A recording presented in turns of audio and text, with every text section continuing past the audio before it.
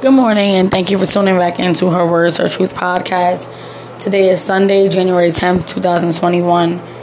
I haven't spoken much since Wednesday about the riot and the attempted coup on Capitol Hill. I've just been more so reading reports and, listening to different news outlets, trying to just get more information. I didn't want to come with misinformation, and it is as bad as it seemed. I did watch a lot of CNN on that day, and to just see those rioters breaking through windows and climbing up the roof and snatching down the American flag and forcing their way onto the House floor. It was sad. I've watched further videos and footage, and I've seen them literally tearing up the offices of our politicians, leaving, warning or threatening notes on their desk and stealing the podiums. It's just mayhem. And so I did just watch some footage of Anderson Cooper on CNN, and he was basically saying that Senator Sass, I don't remember which state he represents, but that he basically said that while all this chaos was going on, Trump was walking around the White House confused as to why more of his team wasn't more excited about what was happening. I don't know how you can genuinely feel excitement during a time of destruction and chaos and horror. So that in itself just shows that we were being led by someone with no heart. Someone that's just cold-hearted, cold-blooded. And I'm really fearful because of this. That right now they're trying to, they're going to be voting on possible impeachment for Trump this week.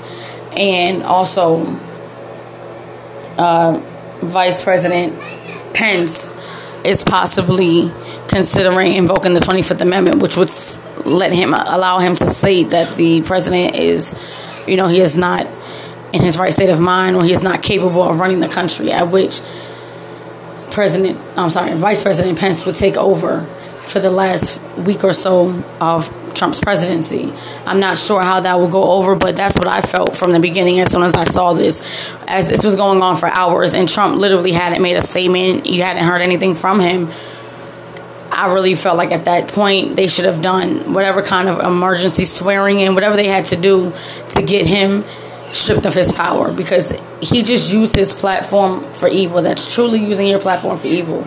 And for those who are so confused onto why people are so-called blaming Trump incited this madness. He hyped up these protesters and rioters moments before they even began to walk down to the Capitol, at his little rally or whatever it is. And it's just really sad.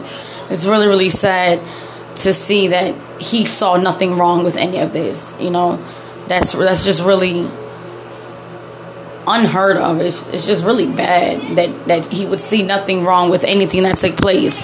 And if you listen to one of my previous episodes from Wednesday, I did make a statement about the first person who was killed during the riots. And at the time, for whatever reason, I was under the influence that I didn't even think of her to be a protester. I was thinking that she was someone that worked there or, something like that. But it actually turned out that she was a protester. I am not discounting her death at all. The death of anyone is sad. But it's like that again is on Trump. He excited these people to think that what they were doing was right, and they felt well within their right to do so. They felt that they were being a supporter of Trump, and that the best way to show him that they supported him in his run in his reign as president was to overtake the White House. But this female was literally trying to force her way in and ended up getting shot. It's sad to hear that there were people that had their cars blocks away filled with explosive. There were people walking around with zip ties as if they were going to take hostages if necessary. All of this to stop the certification of President-elect Joe Biden and Kamala Harris. This is just horrible, and for another human being to sit back and not see the wrong in this, it just worries me. And I'm very concerned for the next 10 days that he has in office, because that scene on national TV, there's so many other cities and states where there are other Trump supporters that, other things were being stirred up at that moment. And I just feel like the closer we get to the inauguration on January 20th, I feel like bad can turn to worse, and that it may be more of an uprising in other places. It may be more of a joint thing among other states and cities of these people that support Trump and what he believes in. His whole mantra was "Make America Great Again." He has literally destroyed America and the light that we are seeing in just off that one day of chaos. So I'm very concerned for the inauguration. And I saw a meme and it was saying that at this point, the inauguration should just be on Zoom and they should just sign DocuSigns, and it's a joke. But when you really sit down and think about the seriousness of the danger that can ensue, something like that may actually have to take place to secure the safety of our president and our vice president, our incoming president and vice president. Because I feel like if you guys couldn't secure the Capitol on a regular day, when it was just the certification process of our president-elect and our vice president-elects, what are you going to do on the day of when they are actually being sworn into office? How are you going to control the mayhem that can begin because of that? For all we know, we don't even know when these protesters put this together. How do we know that something else is not being planned? And it's sad, but you have to look at it as a terrorist attack. When 9/11 happened, they shut the United States down. And it's like, now we need to be shut down from our own citizens, because you don't know who the next person standing next to you may be or what their action may be. So I'm very concerned for January 20th. I feel like many precautions need to be taken. I feel like, honestly, kind of like the celebrities do when they get married and it's at an undisclosed location, they might need to do that for this inauguration just to prevent any civil unrest or any unnecessary harm that can be done to the vice president and the president, and those who would normally take place in this ceremony, the politicians, the congressmen. But I'm really wondering how they're going to secure this situation and to make sure that something that happened on Wednesday does not happen to an even extreme level, or even that level again on January 20th. I'm very concerned for them. And I hope that they are working towards an alternative way to get this done. Honestly, if you have to have a Zoom code to log in, maybe we need to do that. And they need to be somewhere where there is no, entry or access to them.